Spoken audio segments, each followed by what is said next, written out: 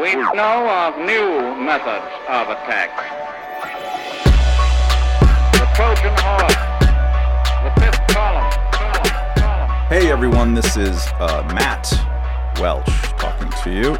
Here, there will be no greetings, there will be no comrades and compañeros this time. This is one of our irregular one-on-one conversations with people of interest that take place here, who are sitting right across from me. I will introduce at greater length in a moment after I try to lure you into the subject by explaining to you why I was not interested in it 1 month ago, but what flabbergasted me ever since. So what happened is I was invited to go on the Real Time with Bill Maher show on HBO. And what they do in advance is, depending on the guest, they come up with a list of subjects. And one of their subjects, because the other guest besides me was a guy named Scott Galloway, is a professor at NYU, kind of an economist, and big sort of social media person, and has a podcast and I think a YouTube channel where he talks a lot about stuff that issue with men and boys and things like that. And so as part of that, the Maher people wanted to know, what did I think about the problem with men nowadays? And I hate that question because I don't, think like that. Things that have to do with broad categories of individuals based on their kind of immutable characteristics and measuring them across that seems to me very deterministic, and it's a shortcut to anti-individuality and whatever. I just have never been really interested. And also you're going to get to men's rights a little bit too quickly for my tastes too often. So, but, they invited me on the show, so I went and started poking around doing research on various aspects of it. I ended up at the Bureau of Labor Statistics. And oh my garden, people, and I think I've alluded to this in at least one podcast ever since, but there, staring me at the face was a set of numbers that I'm still kind of trying to wrap my head around because it's crazy, or at least I experience it as such. Maybe you'll have a different point of view. But largely speaking, if you compare the number of people who are working in even from the year 2000 to the year 2020, across all shares, but especially across men, compared to how much they used to work, it's down at every single level, except when you measure it up to 2020, and we'll talk about this with Nick Ebersat in a moment. Up to 2020, the only shares of the population that were working more than they were in 2000 were people over 55 years old, which is fascinating. And especially the young people are working, and the young men are working so much less than they used to. It's to the point where close to half of men between the ages of 16 and 24 were not currently employed. Which strikes me as crazy. And if you look at the data like that, you think, oh my God, what is happening to the normal concept of work ethic in the country? So it was at this newly, awakened mindset that I got an email from a publicist saying, hey, there's a new edition of a book that came out in 2016 by Nicholas Ebersat called Men Without Work. Would you be interested in having on your podcast? Those emails almost never work.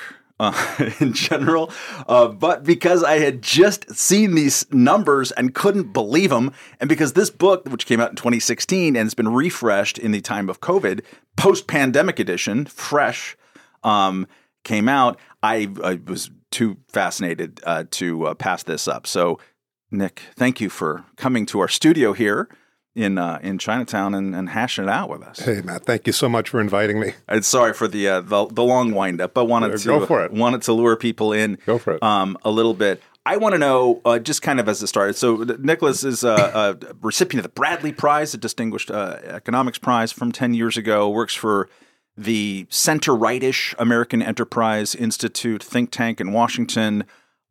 He's a big establishmentarian, I should say. He's had a lot of DC and East Coast kind of establishments of note and repute. So I want to know, as you started getting into this, did you have a similar aha moment when struck by statistics? What was it? When was it? And how did that shape this project and in its original conception? Yeah, well, thank you, Matt. Well, I make what's laughingly passing for my living as kind of a professor of arithmetic. And so I've spent the last 40 plus years more or less finding problems that are hiding in plain sight. Mm-hmm. And this particular big problem that was hiding in plain sight for decades kind of slapped me in the face back maybe in 2014 when I was listening to a lot of happy talk about how the USA was at full employment or near full employment. And I had just read some public opinion polls saying that half of Americans said we were in a recession. Okay. So how do you put these two things together, right? And so I started pulling on a thread, and after I pulled on the thread a little bit, I saw exactly the same stuff that you did. I said, holy cow, we've got almost depression-level employment rates for these guys. We've got a group called prime age men. This is not my categorization. It's nerds from the Bureau of Labor Statistics, 25 to 54-year-old. It's fairly understandable why they're called that. They're having more or less late depression level work rates, even while we had these supposed full employment unemployment rates. So how do you square these two? You square them because there are like a whole lot of people who are dropping out of the labor force. And because the statistics on employment were devised basically when we were fighting the last war, which was the Depression, when it was kind of unimaginable that if you didn't have a job, you wouldn't be looking for one. Yeah, there's the people don't have a sense of the scale of it, and it's kind of shocking to look at. But can you compare the population of people who are measured by the unemployment rate and the population of people who are, for the greatest new term I've learned this week, NILFs? NILFs. Maybe you could tell us what a NILF is. Yeah, we don't want to mistake it. And compare the size of those populations. NILF. Yes. So this prime age guy group, let's call them the guys, for every guy who is out of work and looking for a job, like Nowsville, like in 2022, there are 4 guys who are neither working nor looking for work. And this is the fastest growing component of men in this age group. And it has been the fastest growing component for almost 60 years now. And so if you do something 3 times as fast as the rest of the population for 60 years, you change the world, right? And so back in the 60s, maybe a little over 3% of these guys were neither working nor looking for work. It's over 3.5 times higher than that now. So like 11, 12%, something. Yeah, over 7 million, over like seven and change. So why should we care about that on some level? It's fascinating to turn the normal way of talking about employment. When I was the editor of Reason magazine, my tenure was from 2008 to 2016, and I was actually pretty interested in the labor force participation rate in the context of is this a recovery, an economic recovery we're having? Is it happening fast? How would you describe it? And there had been a pretty measurable hit on labor force participation, and I was sort of constantly looking back and comparing it. Probably in too small of a period of time, so sort of looking back in the age of Carter and Reagan, which is sort of the end of when women came into the workforce. So those were going up, and it wasn't really rebounding at the time that we were looking at it in mid-Obama. So does it matter that there are 3 times as many or 3 times higher share of dudes who aren't working? There is absolutely nothing good that comes out of this trend. It isn't like the 7 million dropouts are working in community gardens or brushing up on their Schopenhauer or whatever.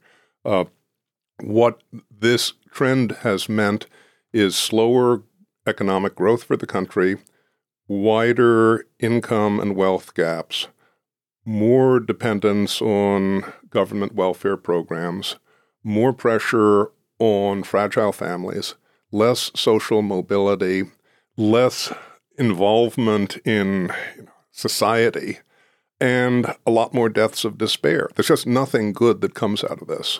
One thing that is especially surprising / worrying is that and correct me where I'm misattributing this, but this trend is pretty stable since 1965. That line just keeps going up at a pretty stable rate and seems comparatively impervious to usual business cycles. Matt, you put your finger on something that I think is hugely important. When I started doing my homework on this, I learned that the received wisdom in academic and policy circles was that the retreat from the workforce for guys was mainly due to economic and structural change, to decline of manufacturing, globalization, less demand for less skilled work. I mean, all made sense, and that's part of it, but it's not the whole story, and it's not even most of the story. This almost straight line of departure from the workforce that you describe, I've got a chart in my book which shows this. It's not quite geological in nature. It's not quite as regular as geology or the tides or something. But for a trend involving human beings, it's almost a straight line. And you can't tell when the recessions came, and you can't tell when China entered the WTO.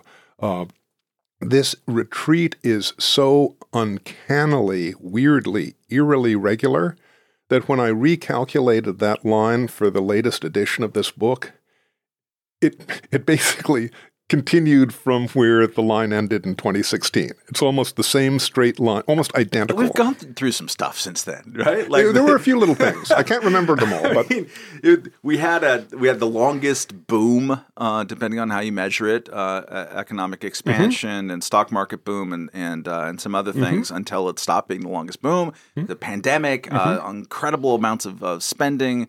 On encouraging people not to work and a bunch of other things besides, and then the recovery thereof, and the line keeps going here. A thing that people who point to the usual explanation of, hey, this is what happens when you get deindustrialization, and the high school graduates have a more difficult time finding work because you can't get the same manufacturing job and it's being taken by immigrants. That storyline, which, as you say, is part of the story.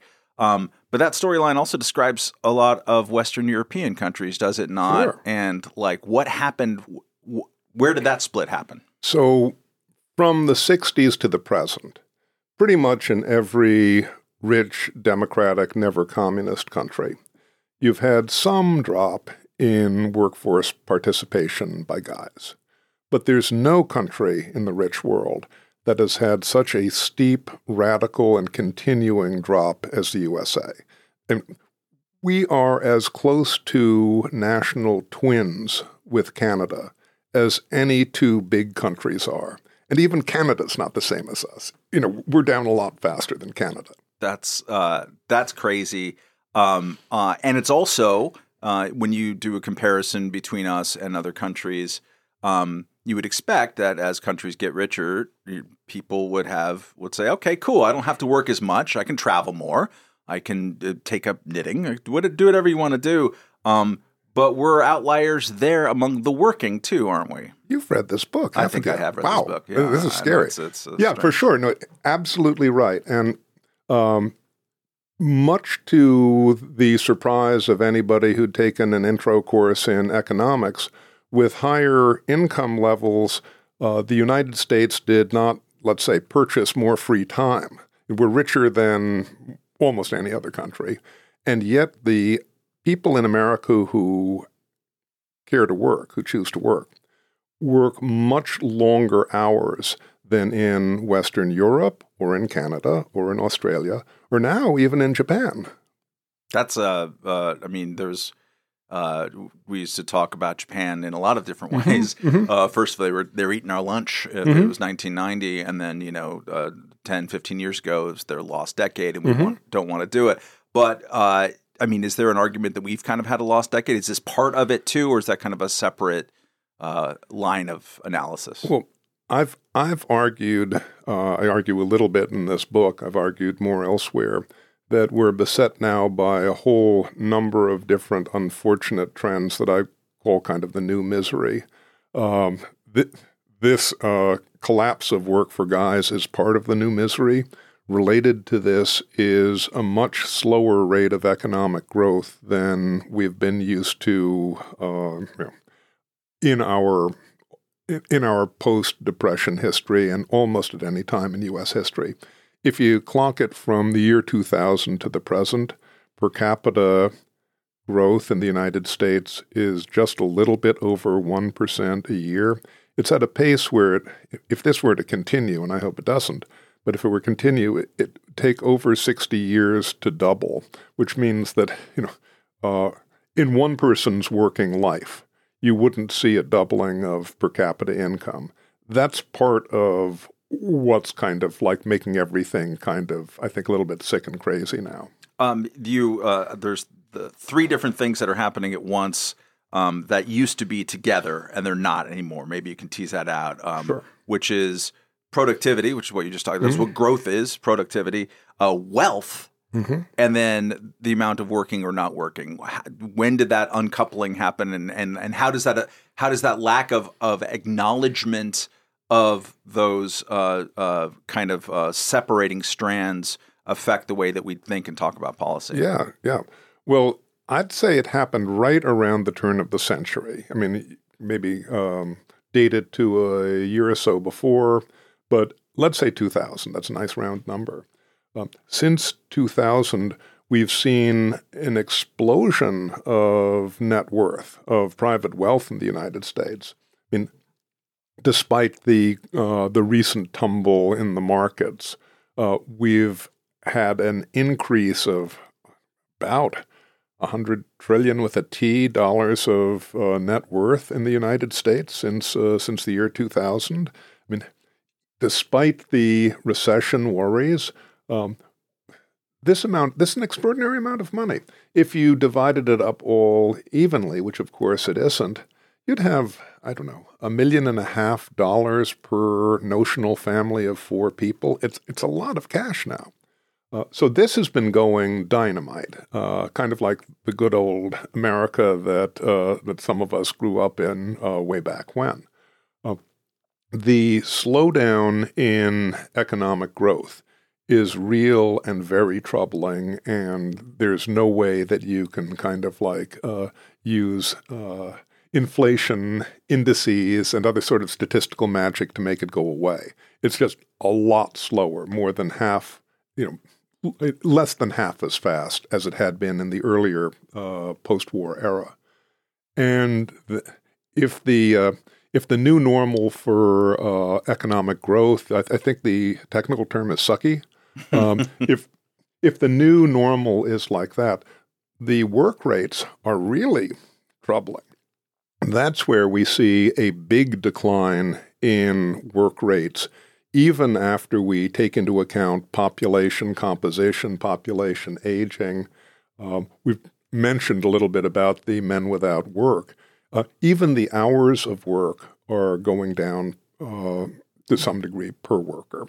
And at the end of the day, I mean, I don't think that you have to be Nostradamus to say that if you have an explosion of wealth for the wealth holders and a decline in work for the workers, you're setting a kind of a stage for a populist phenomenon. Yeah, I was going to say, so your book comes out in 2016 and is talking about this kind of the elephant in the room that people weren't really tracking and hinting at writing in explicitly in places in an almost Protestant fashion about the problems with idleness and sloth, but saying that there's going to be social pathologies associated with it. It must have been interesting to have that book come out in the political year 2016, and then to see since then so many momentary debates, larger intellectual debates, even one-off incidences of shootings with categories of people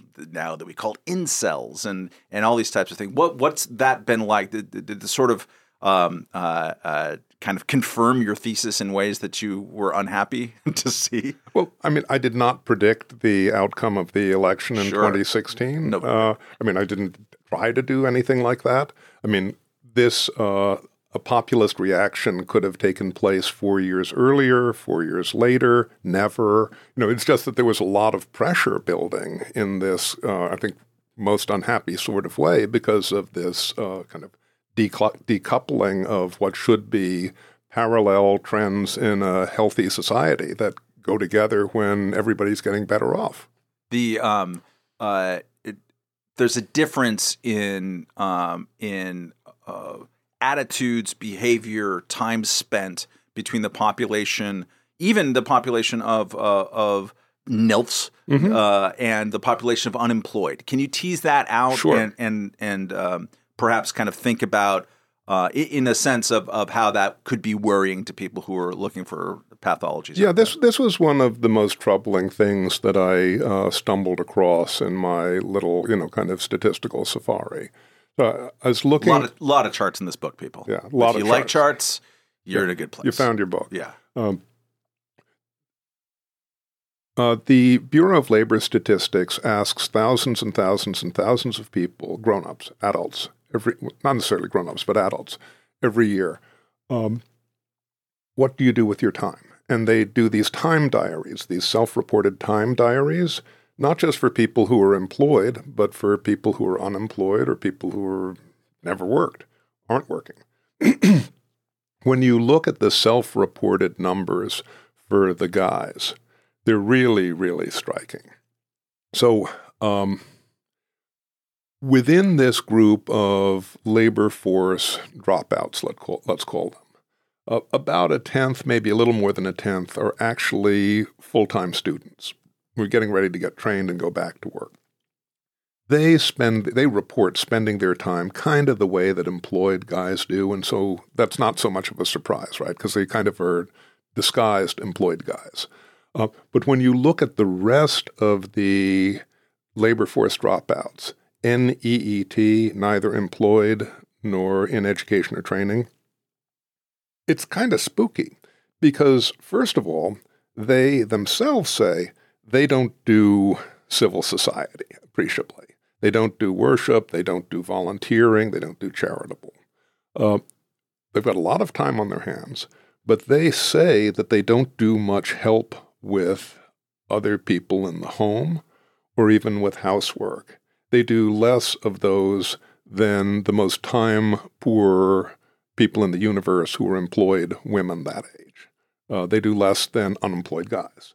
What they say they do a lot of is watching. Now, we don't know from these, kind of limited surveys what they're watching or what they're watching it on, but they say they're clocking about 2,000 hours a year in front of screens watching stuff and getting out of the house less and less. 2,000 hours is kind of like a full-time job, right? Other surveys done episodically by the Bureau of Labor Statistics reports that before the pandemic, the same group of guys said that about half of these guys, almost half of these guys, said that they were taking pain medication every day. And not necessarily, Percocet or, opioids, but some sort of pain medication every day.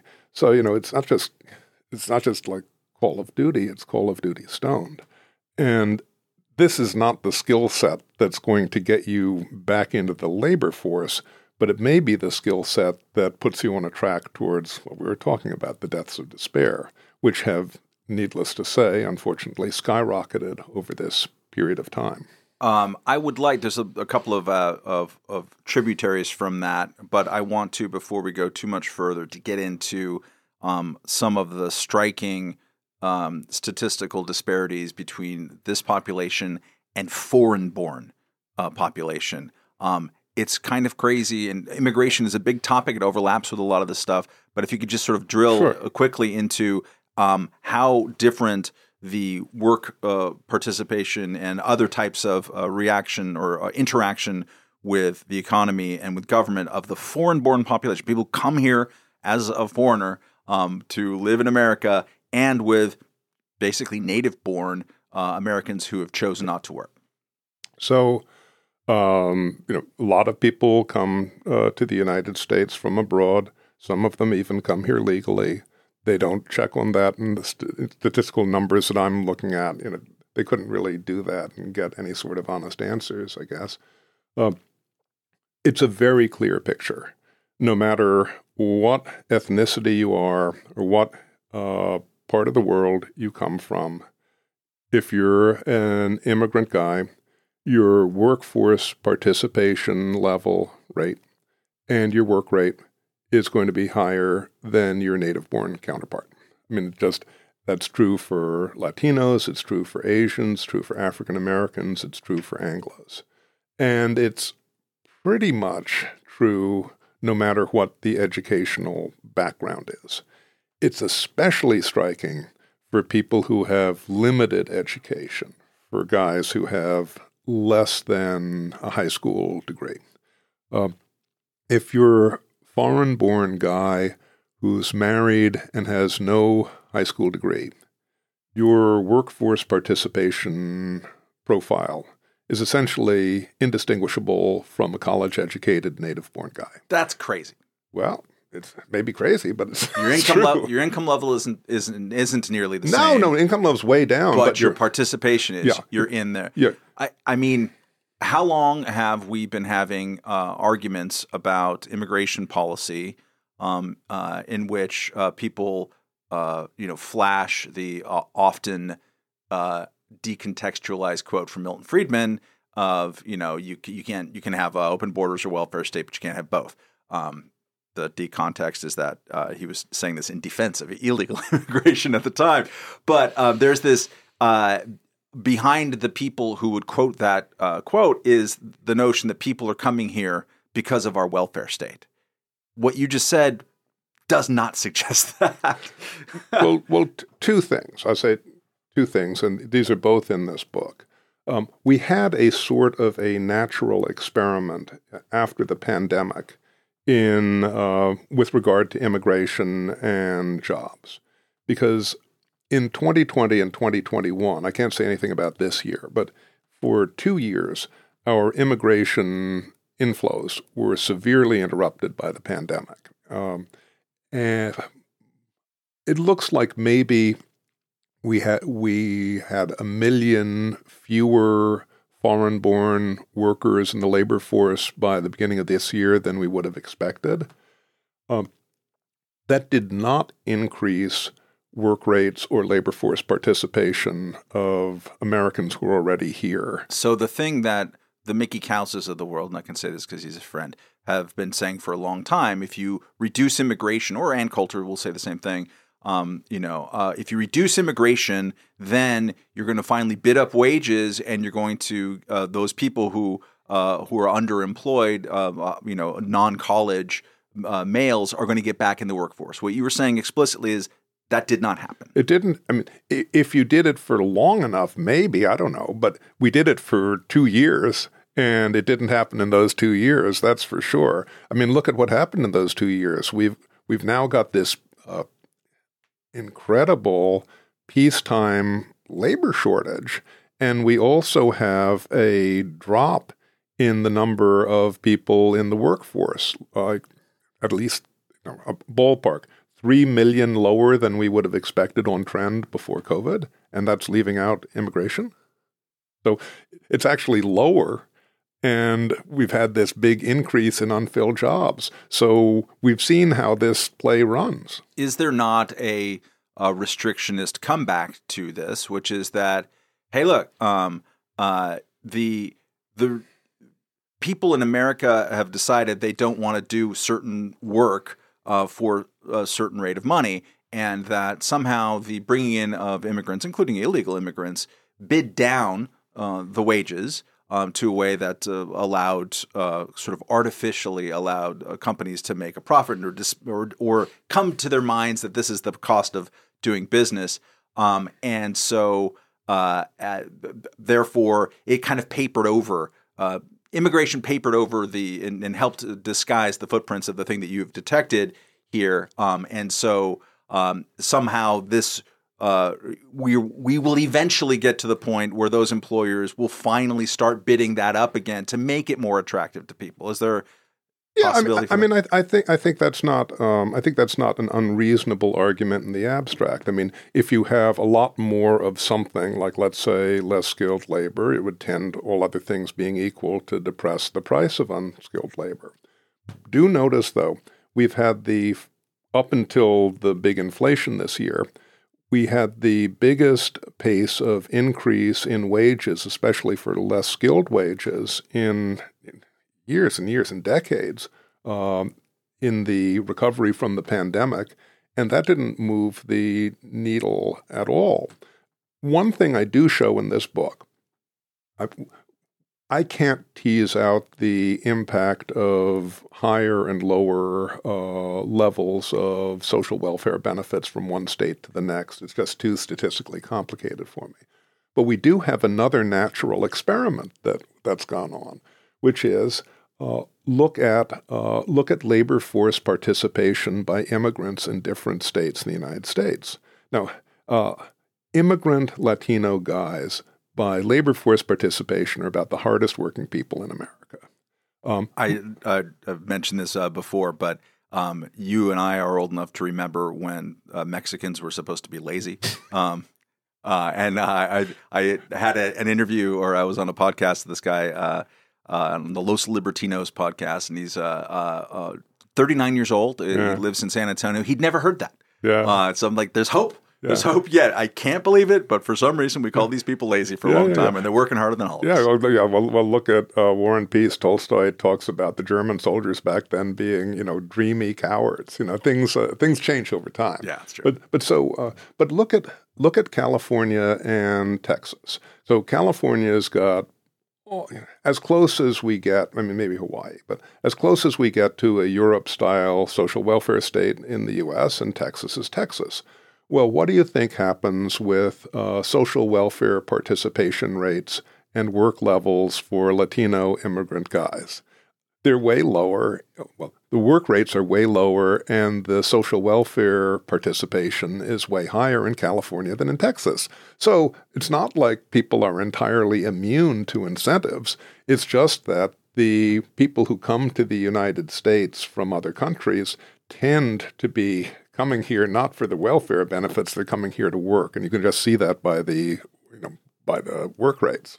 Let's get to some of the whys. And I want to come back to the pandemic and how that kind of and refreshing this after you had originally wrote this in 2016 and the differences. But even going back to your 2016 kind of thesis, when I was mentioning this to a nameless friend, whose name might rhyme with Schmancy Bobbleman. I was like, I'm reading this book called "Men Without Work," and she's like, "It's the feminists' fault." There isn't. Let me clean that up for her and as a question. But there's a school of thought that's been pretty popular among largely right of center kind of cultural and socioeconomic critics that from even beginning in school, boys are kind of are treated as a problem, that now we're seeing these huge gaps in college attainment, that the culture is skewing against them, and they're being told constantly and sort of hectored constantly that they are, they're not up to snuff. They're being sort of treated with derision, and this is a logical step for them to take, is to sort of to skip out, to say, okay, you don't like me? Okay, now see what I'm going to do. I'm going to walk out. What do you say to that?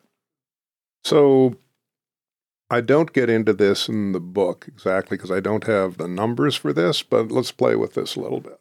Okay, so if part of the sexual revolution and the feminist revolution is to make it easier for guys to have sex outside of regular family life,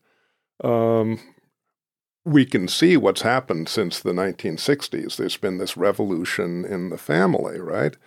And the group that has the lowest work rates and workforce participation is always the never married guys without kids at home. and they were a little sliver in 65, and they are a great big share now. So if you want to connect those dots that way, that's one thing we can see.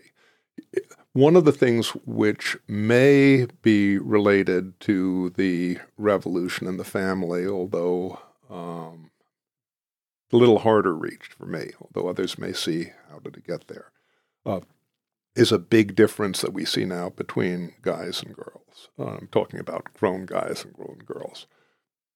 And that is the proportion of people who have a felony conviction in their background, the ex-con share. One of the things which happened over the last 2 generations that we, for some reason, haven't paid nearly enough attention to is the explosion of sentencing. Now, we know about the mass incarceration. Everybody knows about mass incarceration. What they don't know is that for every person who's behind bars, there are about 10 people in society who have a felony conviction in their background. And guess what? They're not mostly girls, right? There's overwhelmingly male. And at this point in time, maybe 1 in 7 adult guys has a felony conviction in his background as an ex-con. Probably a little bit higher than that for this prime male work group that I've focused on in this book. This is a big invisible problem. It's something that has happened in conjunction with the sexual revolution and the rise of feminist ideology. I don't know how to connect it exactly, but this is a big part of the male fail. It's a big part of the difference in college. And there's also plenty of policy implications, too. I mean, ex-felons are kind of famously and infamously not allowed to vote in a bunch of states, although that's beginning to change. Florida was the biggest state like that. And again, you're done. You've done your probation. You've done everything that you paid your debt to society. But they're also barred from all kinds of different employment categories. It's one of the reasons why part of criminal justice reform is to try to strike some of that from your record, especially if it's a drug-related offense. But licensing is a big problem too, right? We've got Absolutely. so much more licensing on jobs than we did 30 years ago. Absolutely. And that is a very common licensing thing. You don't want anyone who's around, this sensitive population that requires this license to be an ex-felon too. So all of that, all of the above. And what I find kind of maddening as a numbers nerd is that Uncle Sam, in his great wisdom, has decided they're just not going to collect information on this at all. We're not going to have numbers on we're not even going to have the head count on this, much less what job profiles or other parts of living standards look like. So, you can't do the evidence-based policy on trying to figure out how you can bring people back into society and back into work and back into families if you don't have the evidence. It all becomes like this morass of anecdotes. Speaking of evidence problems, it points to one of the more difficult ones, which is the role of disability insurance. Maybe characterize how much disability payments is become an income of this population of people, and then maybe talk a little bit about the difficulties of tracking that number and its importance in the kind of creation of this category. Well, in the pre-pandemic times, when I wrote the first edition of this book, I found that over half of the male labor force dropouts at that time were reporting getting one or more disability benefit while out of employment. That's just a huge number. Yeah, That's and huge. it's even higher if you look at household numbers. About 2/3 lived in a household that was getting at least one disability benefit, and money is fungible, so that has some sort of bearing on decisions that are being made. Here's part of the curiosity. Washington spends quite a bit of money these days, I understand, but they don't spend enough money to have an office somewhere where there's a person who can tell you how many individuals in the USA are receiving one or more disability benefit, because we have a crazy quilt of different programs that don't talk to each other. We've got the programs run by Social Security Administration. There are a number of different ones there. There's stuff by the veterans. There's all of the workman's comp stuff.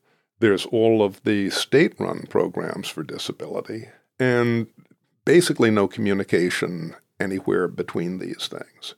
So if anything, the estimates I came up with might be on the low side for this. Now, as to causation, I cannot prove that our disability archipelago has caused this men without work problem. In fact, I don't think there's anybody who works with statistics at all who would say that they could prove this. They can show the correlation. What we can incontestably argue is that our disability archipelago is financing this, and that we can show. So by casing this or basing the beginning of the growth in the mid-'60s, you also get two big policy change chunks at the time to look at. One is the Immigration Act of 64, 65, whatever that was. But the other one is basically the umbrella of the Great Society. And that's long been a conservative critique of the Great Society, is that we're supposed to, the war on poverty and all that kind of stuff, it didn't work. And it also caused new habits and pathways towards dependency. People more on the left have been disputing that for a long time too. So what is your kind of snap take on the relationship of that trend line and the rollout of Great Society programs? Well, I mean, you can see what the rollout was like. I mean, the rollout wasn't quite the straight line that the exit from the workforce was for the guys I'm writing about, but it's a very big rollout. Our friends in Europe and Canada will say that our welfare state is very stingy, and by comparison to theirs, it may be. But even relatively modest disincentives can have funny effects on people. I mean, think of it this way. Take a time machine, if you have one around, and just put our social welfare apparatus in it, and zip it back to Salem, Massachusetts, in let's say like 1670. And let's see how many people are going to sign up for all of the programs that we have. I don't know. I can't see what it says on the other side of the machine, but my guess is a whole lot lower proportion, because back then the mores were that if you enrolled in such programs or became dependent in these sorts of ways, a lot of people there would have thought that they were going to go to hell, and they probably weren't going to do it. So mores and attitudes matter a whole lot. The same sort of thing. If you bring the free vodka wagon to Red Square in Moscow or to Salt Lake City, you're going to have different, kind of like participation rates. The mores matter a lot, and how much the mores are changed by the existence of the programs is something kind of like beyond my pay grade.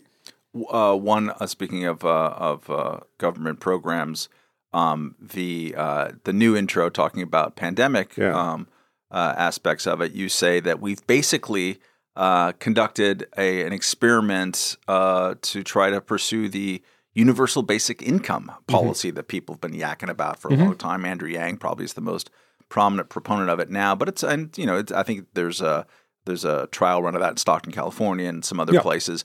Talk to us what that experiment has been in the pandemic era and what we've learned from it. Sure. Well, so I think everybody nowadays remembers the $600 and then the $300 pandemic unemployment insurance benefits. They weren't quite UBI, but they were pretty close, because they were. You could have a pretty high income and you could have a job and you could still get the benefits. Yeah. And we had two, even when there were huge numbers of people unemployed, we had like 2.5 times that total who were recipients of the benefit. So it was kind of like a trainer kit for a UBI.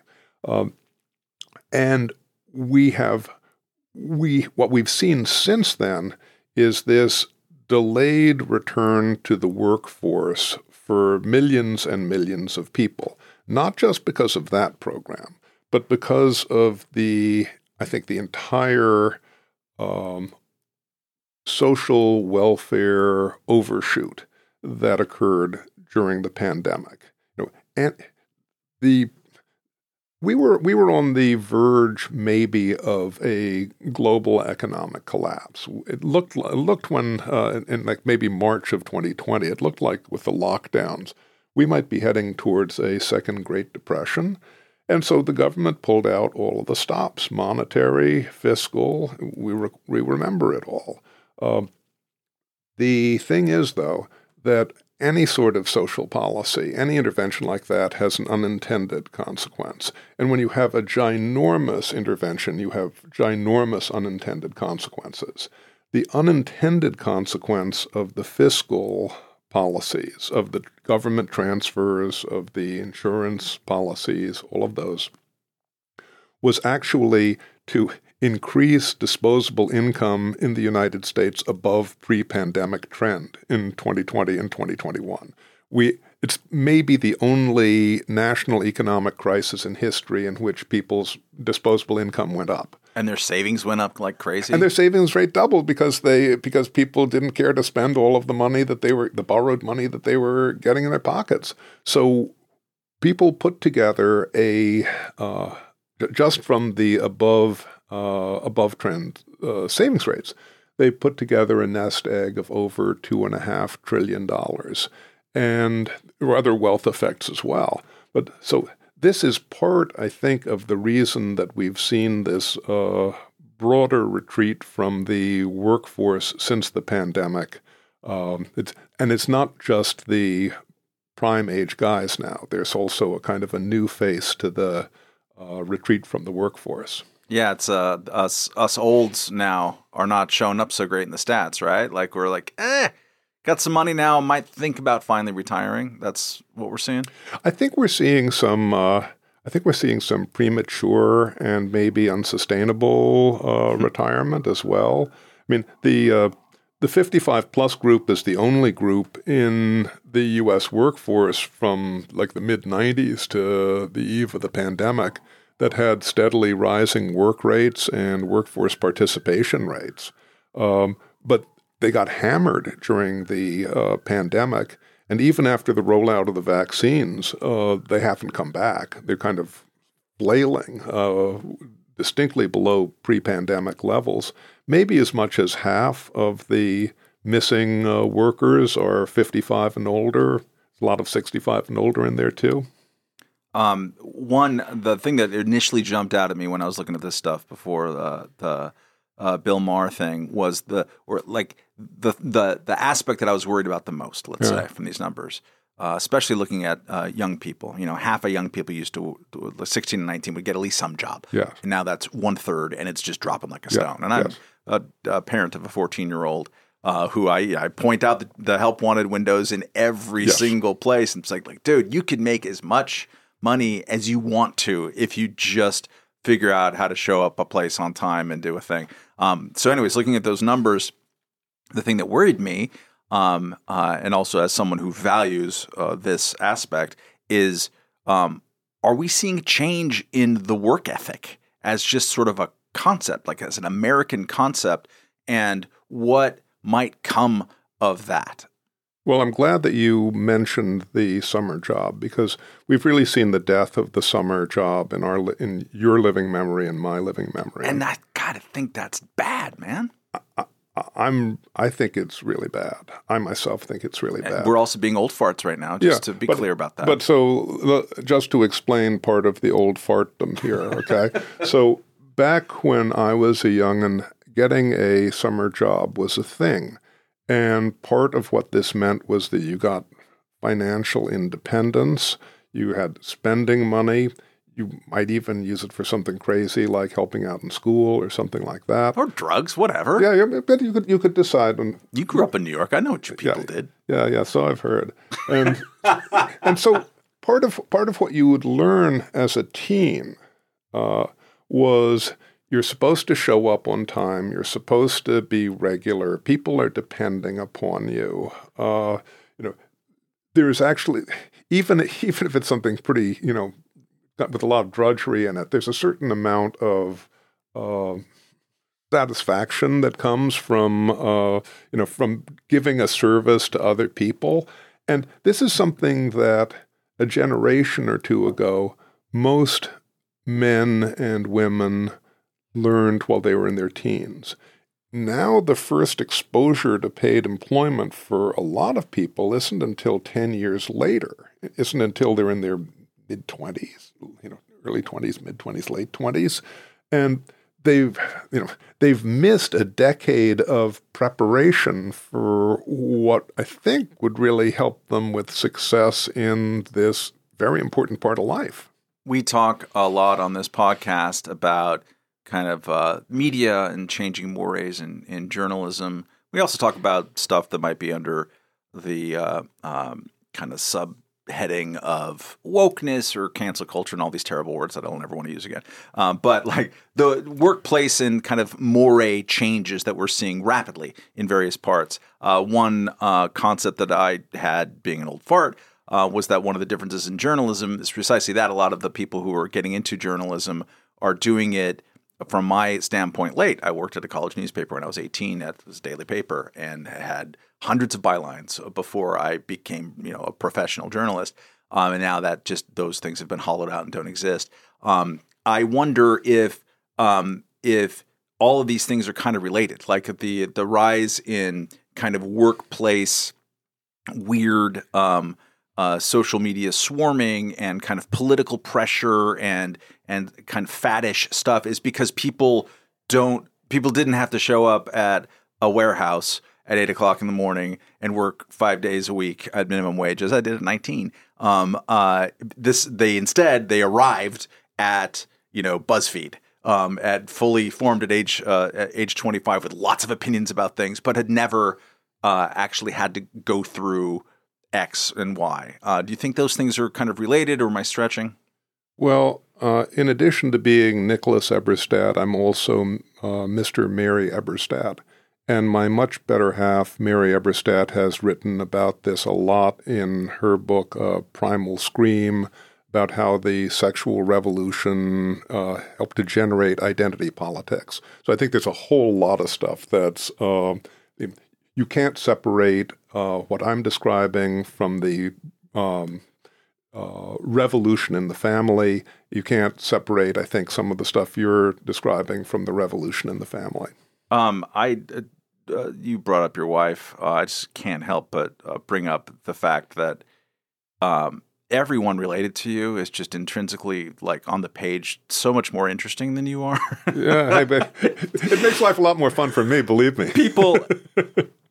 Here's Nick's grandparents, his grandfathers. Ogden Nash? Yeah. Sure, why not? Who doesn't have Ogden Nash as one grand? And then the other one, Ferdinand Eberstadt, a great name, by the way, co-founded the CIA. Yeah. Yeah. And your sister was a Warhol girl. We had Bob Colacello on here. She was she was in the factory in the 70s as a novelist. Yeah, and she's a great novelist. She's still cranking them out. Why was this an act of rebellion to get into mathematics and economics and wonkery? I don't know. I just thought it was kind of fun. I just, I obviously have kind of like poor taste, but I thought it was a lot of fun. Have you investigated your own family, especially the CIA? You gotta peek under the hood there a little bit, right? Yeah, sure. Okay, so Ferdinand Eberstadt, my grandfather, was alive until I was 13 years old, and because I started kind of becoming interested in stuff in the world, maybe in 11, 12, 13, I did have the opportunity and the privilege to ask him kid questions about some of this stuff. That's cool. Yeah, and so was it OSS or CIA or CIA? He was a kind of a technocrat's not the right word, but he was a guy who put things together in the government. So he was part of the war-winning effort, trying to figure out how to make the economy produce like 100,000, airplanes a year and stuff. And after that, he helped to organize the Defense Department and the National Security Council and the CIA. His own view, of course, which was not heeded, was that the CIA should be entirely separate from policy, that if it became at all a policy-making or implementing organization, it would be corrupted by that. He wanted to have something that was pretty true. Basically a research organization that would give, I suppose, give out the wet work to whomever or whatever, but, but not to be involved in it themselves. I mean, I think he was onto something. Maybe. How was him and Ogden Nash? They get along? They got along surprisingly well. I mean, they had respect. They had they were kind of like bullets shooting in the air, that had very little connection with each other's world, but they had kind of like admiration and respect for each other. There's your book to me exists in a category. And I'm kind of curious your sense of like how it fits in or how these things inform one another. Yeah. I would put Charles Murray's Coming Apart in there. I forget the name of Tim Carney's book. I think Alienated America or something along those lines. Certainly J.D. Vance's Hillbilly Elegy. There seems to be people trying to grapple with bits of this. Even Andrew Yang's sort of UBI thing and he's obsessed with how, automation is replacing humans, and we have to do something about that. You feel like there's certainly a growing awareness of the topic, and sort of how does your piece fit into this puzzle, and where do you think we're going intellectually with intellectually/politically? Those things don't have a lot to do with one another. No. Certainly not in J.D. Vance's career. Where are we going? Well, so Charles Murray in this area, as in so many others, was, I think, a really foresighted pioneer. He got and documented the coming apart. He looked basically just at the whiteys so as to keep the argument from having like ethnic, distractions. I understand he's had some history with that. Well, so this was, he showed what had happened from 1960 to 2010, over half a century, with family, religion, work, and other things. I think he got into the mores and stuff. So he kind of like sent up the flare. Tim Carney got wonderful reportage, which puts an actual individual human face on some of the numbers that Charles and I tend to work with. And J.D. Vance lived it.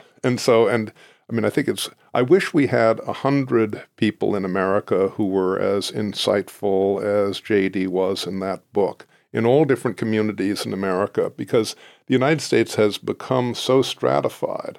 And to use Charles's phrase, we've got so many of our deciders and describers living in a bubble, unfamiliar with what their fellow Americans are doing, that we kind of need something more than just the statistics that that I can analyze and kind of read back to the blind on. Yeah, it's almost. It's interesting the change in both the practice and profession, business organization of journalism in our lifetimes. How that's exacerbated that, right? Sure. We used to have.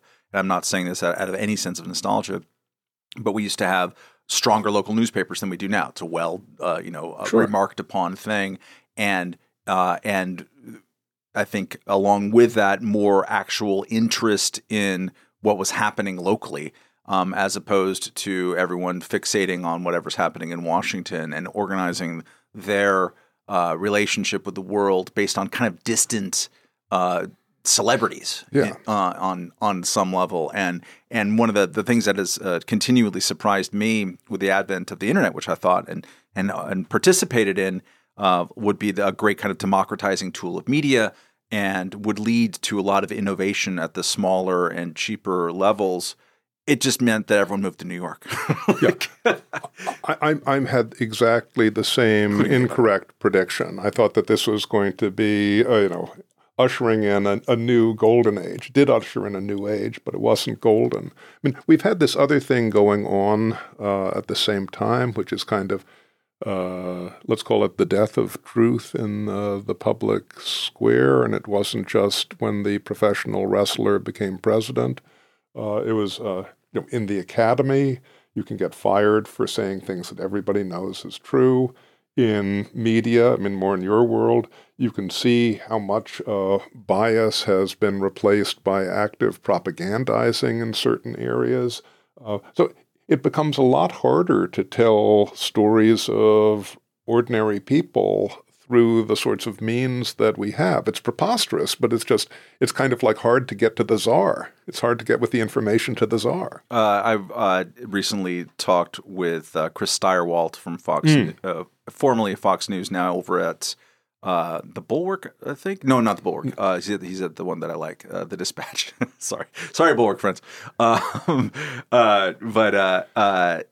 his book is kind of tries to untangle what to do about that, both from a professional journalistic point of view, but also as a consumption point of view. And he looked back at history at various times of when media, the consumption and production of it, went through these sort of populist spasms enabled by technology, oftentimes, like the birth of radio. I wonder, in your egg-headed way, if you have looked in the past. I mean, have we gone through things like this before, or are we really in this special, unprecedented zone where we don't have some kind of a toolkit that we can look back in history and see where we reversed course when there was a pathology growing on our watch? Well, we had a first Gilded Age before we got to our second Gilded Age, right? And we had after the Civil War, we had a big explosion of wealth in the 1880s, 1890s, turn of the century. A whole lot of people came from other countries to the United States. We had a big dispersion of income and wealth, big gaps in income and wealth. We had a big beginning of a populist upsurge, progressives and that anti-immigrant, and that all kind of like ran its course or came to a pretty immediate end when we got into World War I. Great. So we just need a big cleansing global conflagration as pointless as humanly possible, in which we can come in late. And... No, that was just one example. You asked for history. Yeah, that's fine. Before I let you go, I'd be remiss on a podcast such as ours, which we talk a lot about commies, to dip into your expertise on North Korea. North Korea. Of all things. Yes. I haven't paid attention to North Korea for a while because we don't have a president coming up with comical nicknames of the guy, or like having really bad photo ops at the border, all that kind of stuff. Is there anything in particular with the Russia war in Ukraine that has changed the calculus or the activity or anything involving North Korea? Or is there any new development of particular interest in this horrible, horrible place? Well, it's kind of extraordinary that the Putin invasion of Ukraine is now relying upon North Korean weapons. Oh, God. And the North Korean government, I would say a little bit out of its usual branding, has kind of slavishly jumped up and down to endorse the stolen territory from the new republics or the new areas of Russian, Donetsk, and so forth, as Russian. I think that this is part of the North Korean government's long-standing gaming of big powers. Back in the Cold War era, it played a really skillful game. I mean, the place is so little and crazy looking that it's hard to give them credit for when they do things in a kind of a smart, Korean sort of way. They played off the Kremlin against China, getting aid from both, and allegiance to neither. I suspect that part of this is also gaming the two powers to try to get more aid and play them. What's going on beneath the surface, of course, is that the North Korean government is racing to produce a nuclear arsenal that it will eventually wish to use to face down the United States in the Korean Peninsula, get Uncle Sam to blink, push the U.S. out of the Korean Peninsula, and try to fulfill their, to us, extraordinarily improbable ambition of unifying all of Korea under the rule of the Kim family. It sounds absolutely preposterous to anybody who is not steeped in North Korean propaganda, and in North Korean propaganda, it is absolutely taken for granted. Wow. Well, Nick Eversat, Nicholas is the byline name. The book is Men Without Work. There's a post-pandemic edition. Templeton Press, right? Yes, Templeton Press, right here. Check it out, people, and follow. Where do we find you in the world? Well, I think St. Google is pretty good. You just look on Google for Men Without Work, post-pandemic edition. But where do we find you? Me? Yes. Find me in American Enterprise Institute, AEI.org, and look for the name Eberstadt, and it'll go to my research page. Or they'll just go straight to the CIA, which hatched you. Thank you so much for joining us. It's been super fun. Every time you're in New York, you know where to drink now. Yeah, thank you so much. We know of new methods of attack. The Trojan